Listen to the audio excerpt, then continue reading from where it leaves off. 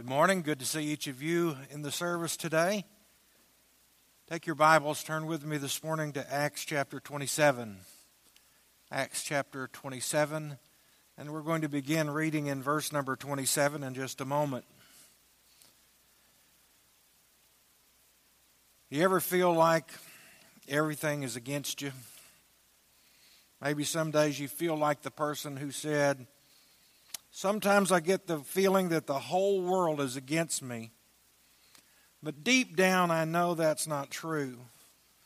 Some of the smaller nations are neutral."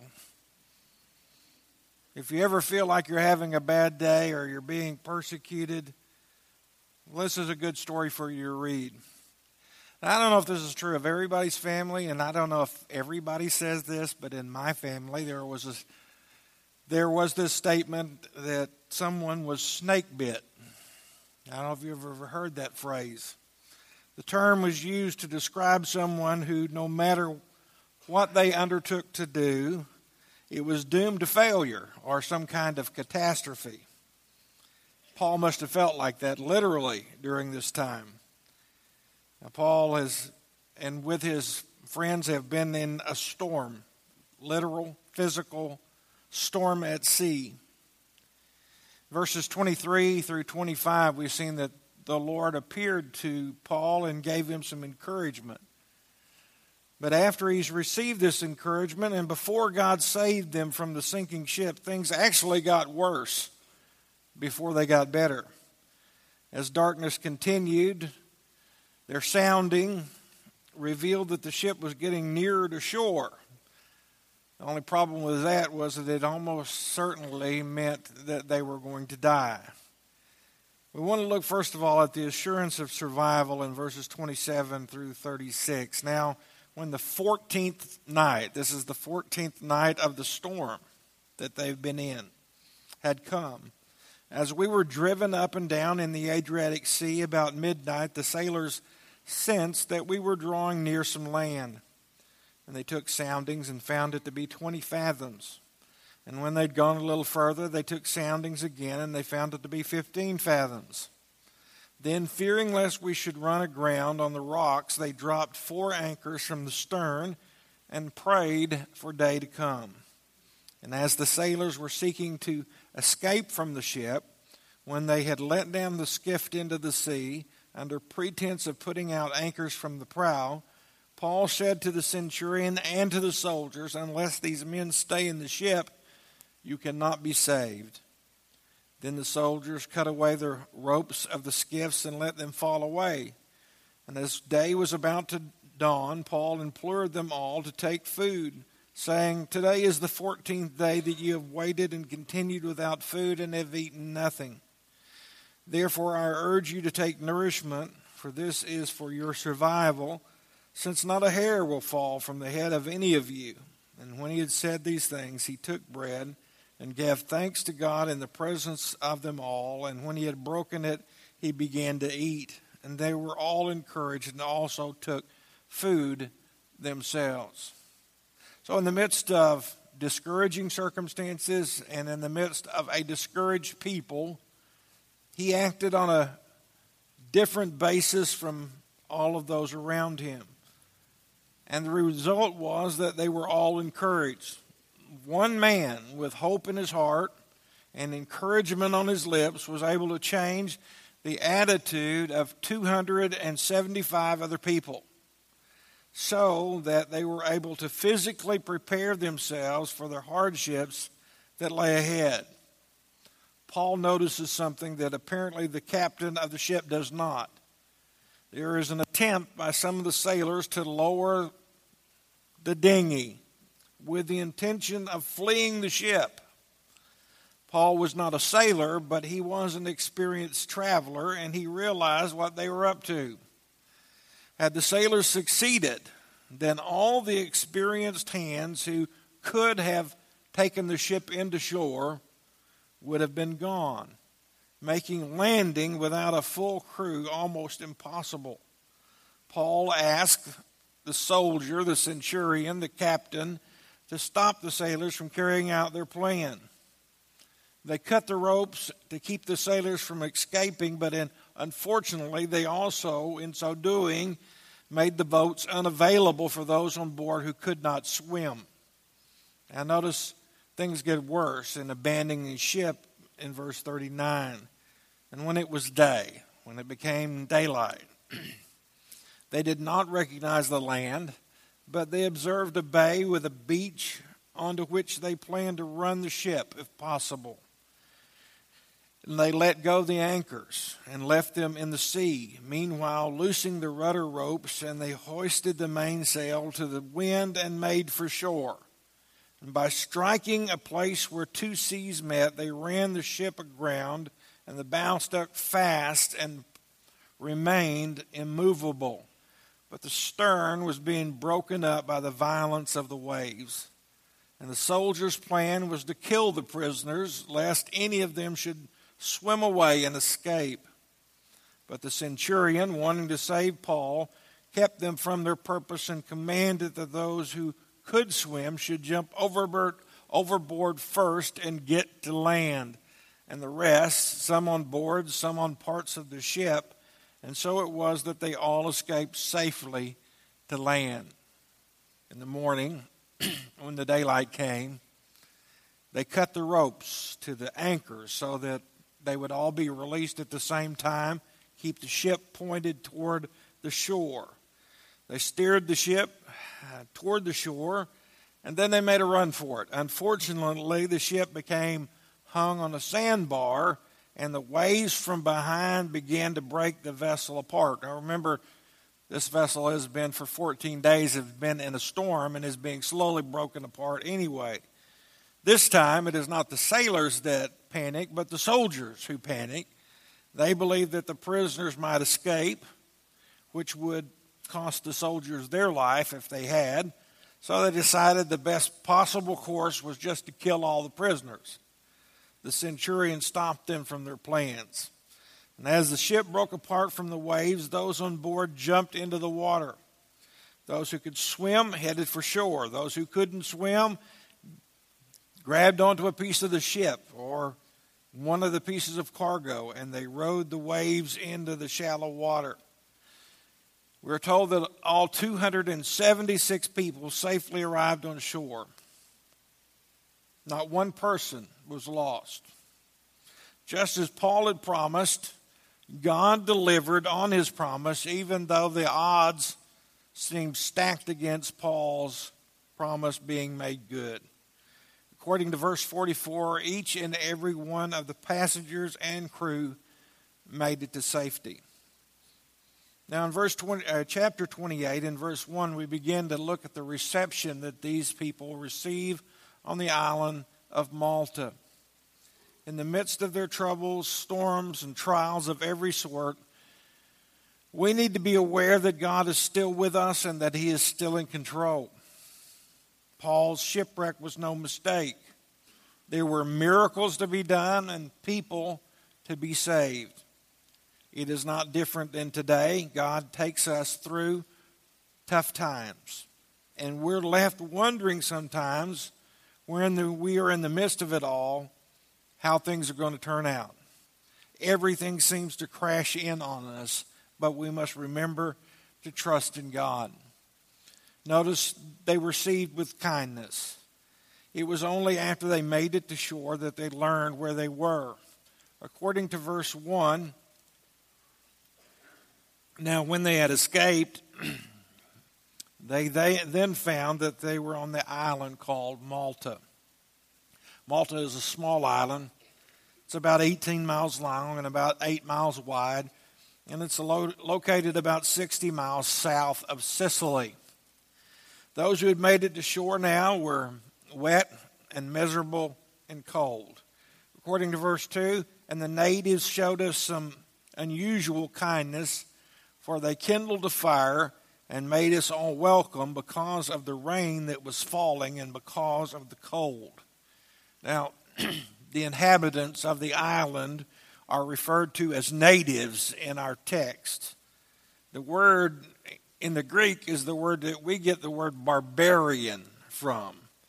The natives of the island gathered at the shore to offer assistance to the passengers of the ship as they made their way to shore. I can imagine that some of these natives even went into the water to help those who were exhausted and those who were non-swimmers. After they have welcomed them to the shore, they begin to build a large fire to warm the shivering survivors. Not only were the passengers and crews chilled from the water, but we're told that it is raining as well. Now, notice what happens when bad things begin to happen here. Now, Paul may have thought to himself, as we do sometimes, good grief, it can't get any worse. And whenever we make that statement or we think that, what happens usually? It gets worse. Verse 3 says, "But when Paul had gathered a bundle of sticks and laid them on the fire, a viper came out of because of the heat and fastened onto his hand." So when gathering wood for the fire, apparently Paul gathered more than just wood.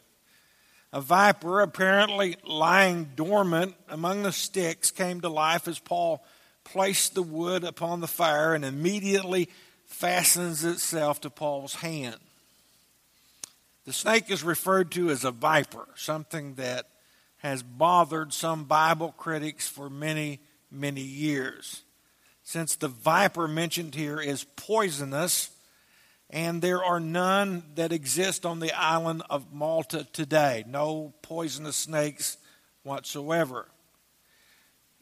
But the answer to that issue is not all that difficult to discover.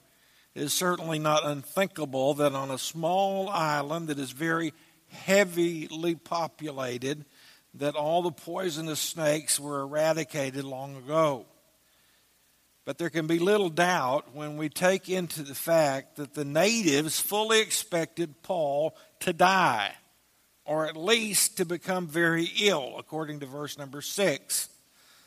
I want you to notice Paul's reaction to the snake bite. It was rather simple and decisive. Verse 5 says, "But he shook off the creature into the fire and suffered no harm." Paul didn't fly into a moment of panic. He simply flung the creature from himself into the fire. Now, if you had been around me and the viper had been attached to my hand, you might not have wanted to have been in the immediate area because somebody might have got a snake flung on them, because I would be more than anxious to get rid of that snake. Neither did Paul do anything super spiritual. He didn't immediately kneel in prayer or call for an impromptu prayer meeting by all those who were gathered with him. He didn't say some pious last words or deliver a sermon. He just simply went on with what he was doing. Now, it does lead us to some thoughts about suffering and hardship. First of all, there is a supposition about suffering and hardship that we have to recognize here in our text. And that is the supposition, the thought by some individuals that any hardship, any difficulty, any tragedy or calamity in life is evidence of God's judgment. I want you to notice that the natives have a nice little theological package explanation for what happens to Paul. In verse 4, when they see that he has been bitten, they say, "So when the natives saw the creature hanging from his hand, they said to one another, 'No doubt this man is a murderer, whom, though he has escaped the sea, yet justice does not allow to live.'" According to them, Paul is undoubtedly a murderer. And although he has escaped death in the storm, fate, in the form of this snake, has caught up with him. They held to the tenet that is still held in many places today, and that is that calamity is always a proof of evil.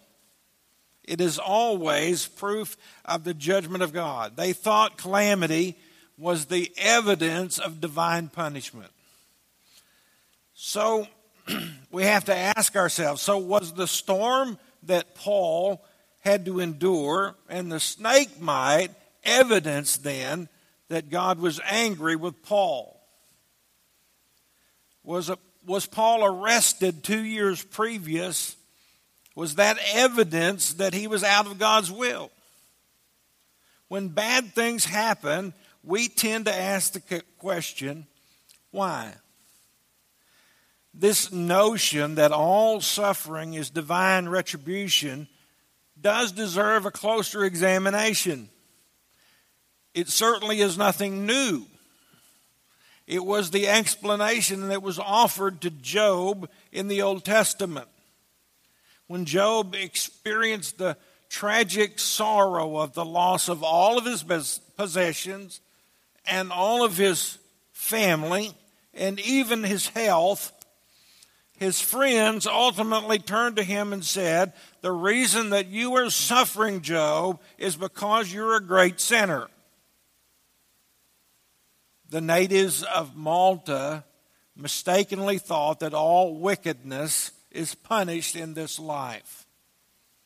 They watch Paul, and they're waiting for what they knew must come: swelling and death. But as they watched and saw no harm come to him, they realized that this was not the case, and they changed their minds completely. And they show us also how fickle public opinion can be. Verse 6 says, however, they were expecting that he would swell up or suddenly fall down dead. But after they had looked for a long time and saw no harm come to him, they changed their minds and said that he was a god.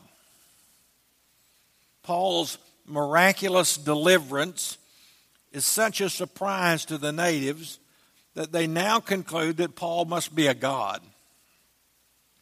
That's quite a change of mind. In fact, in just a few short minutes, they had concluded that he was a horrible criminal to have been bitten by the snake, and now that he survived, they said, well, he must be a god.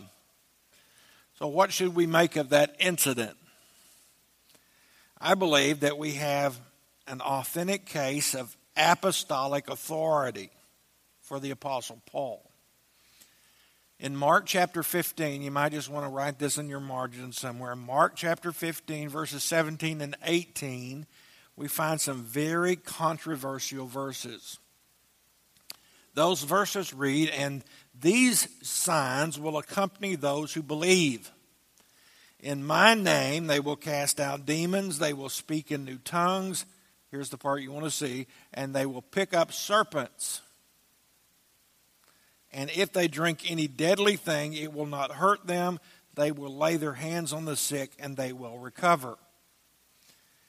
In this last chapter of the book of Acts, we see two of those signs being manifested in the Apostle Paul's life. He picked up serpents, and they didn't hurt him, and he laid hands on the sick, and he healed them.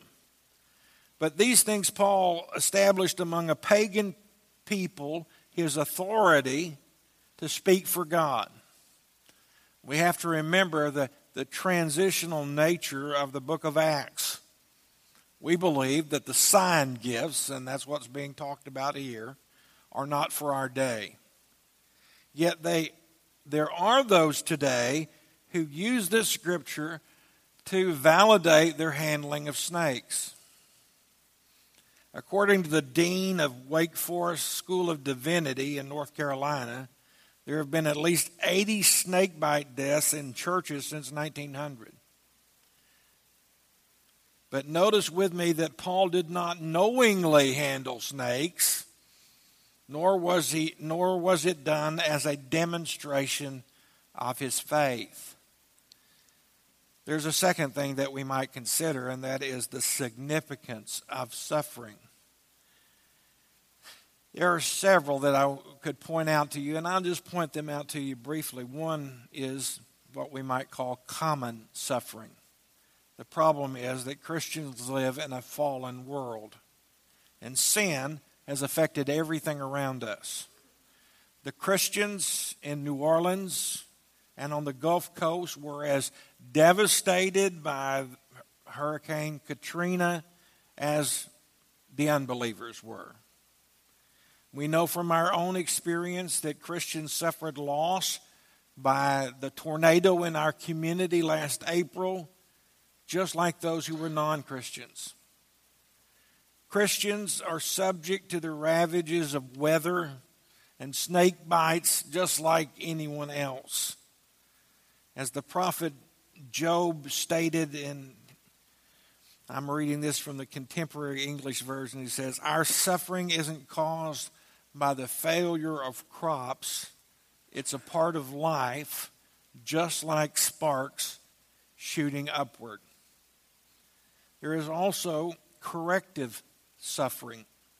As Christians, children of God, when we go astray, God sometimes uses hardship in our lives to bring us back to our senses. The premier teaching in the New Testament on the discipline of God to His children is found in the book of Hebrews. Hebrews chapter number 12. And beginning in verse number 5, he says, "And you have forgotten the exhortation which speaks to you as sons. My son, do not despise the chastening of the Lord, nor be discouraged when you are rebuked by Him. For whom the Lord loves, He chastens and scourges every son whom He receives. If you endure chastening, God deals with you as sons. For what son is there whom a father does not chasten? But if you are without chastening, of which all have become partakers, then you are illegitimate and not sons. Furthermore, we have human fathers who corrected us, and we paid them respect. Shall we not much more readily be in subjection to the Father of spirits and live?" There is also constructive suffering. God can and does use suffering, hardship, to develop faith and character in the lives of Christians.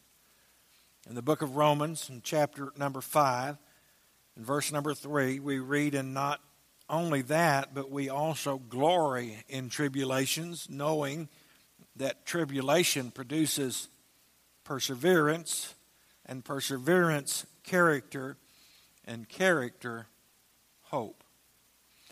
And then the fourth characteristic is Christ glorifying suffering.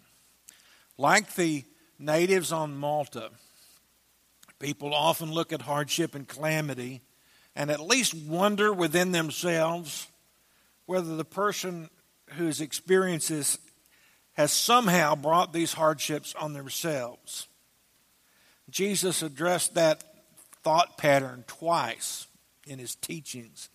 First, in Luke chapter 13, He used what was at that time a recent event in which a tower had collapsed and 18 people had been killed.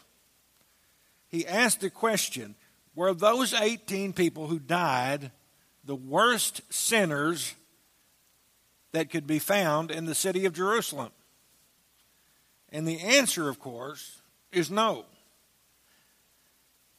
And in another instance, as He and His disciples were walking along, they saw a blind man, and so the disciples asked the Lord, "Lord, who did sin, this man or his parents?" They thought that all calamity was the result of the judgment of God.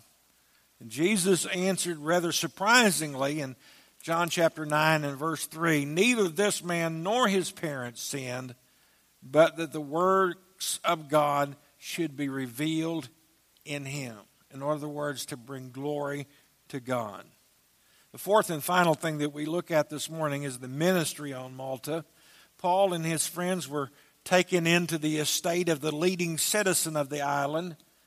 We can probably take that to mean that he was the governor of the island, who received them and entertained them courteously for 3 days. When they are there, they learned that the governor's father was sick. He lay sick of a fever and dysentery, and Paul went into him and prayed. Now, I want to break in the middle of that verse in order that we don't miss something that I think is very important. It says that Paul did not presume that God would heal this man until first he prayed. We never see Paul act as though he could turn on and off the power of God like a faucet. Paul only acted after he determined what the will of God was. I believe that Paul only laid hands on this man to heal him after he determined that it was God's will to do so. Verse 8 then continues, and he laid hands on him and healed him. So when this was done, the rest of those on the island who had diseases also came and were healed. Now here's something that you don't need to miss. When Luke says that the father of the governor was healed, he used a Greek word that means instantaneous healing, miraculous healing. But when he says in verse 9 that the rest of the island who had diseases came and were healed, it's a different word. He used a different word entirely, a word that refers to a gradual cure. I believe that we're seeing here a unique blend of medical skill and divine healing. Luke, the physician, in the 3 months that they are on the island, was involved in the cures of the diseases of many of the islanders. Those two ideas, medical skill and divine healing, are not contrary to one another, but rather they both stem from the grace and power of God. The father of the governor was divinely and instantly healed, but the others were healed through the agency of doctors and medicine, but both derived from God. When after 3 months Paul left Malta, he left more like an honorary dignitary than a prisoner of Rome. It says in verse 10, and they also honored us in many ways, and when we had departed, they provided such things as were necessary. I just want to conclude this morning with this one brief thought. This episode from Paul's life is a reminder that God is good, that God watches and provides for his people. Though at times our faith may be tested, when he does not seem to be near, he is still near and still in control. And when you cannot see God's hand, you learn to trust God's heart.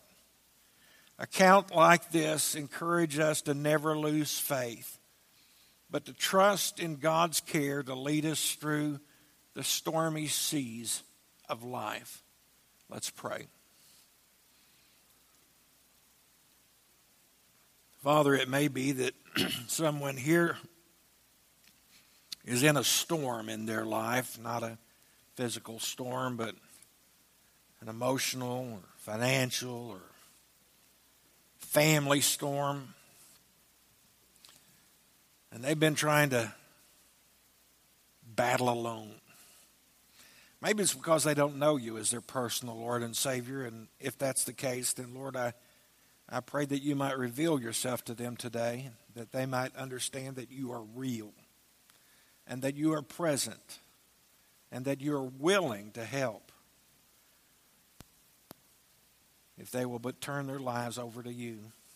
Help them to recognize that they're sinners just like the rest of us.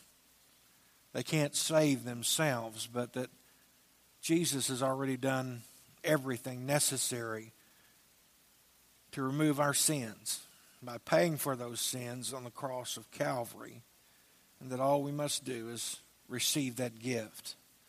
Father, if there's one here today that needs that, then I pray that you'd help them to repent of their sins and turn to you and simply ask to be forgiven. There may be those here today who are believers but still in a storm. Being your child, being a Christian, does not remove us from the storms. They still come. But we have you to turn to and find our strength in. And so, Lord, I pray that you might empower those today who may be struggling. I pray that you just provide them with a sense that you're present, that you're with them, that you love them, that you care about what happens in their lives. Father, we just want to turn this time over to you, if we ask in Jesus' name. Amen. Would you stand with me? Brother Steve's going to be here.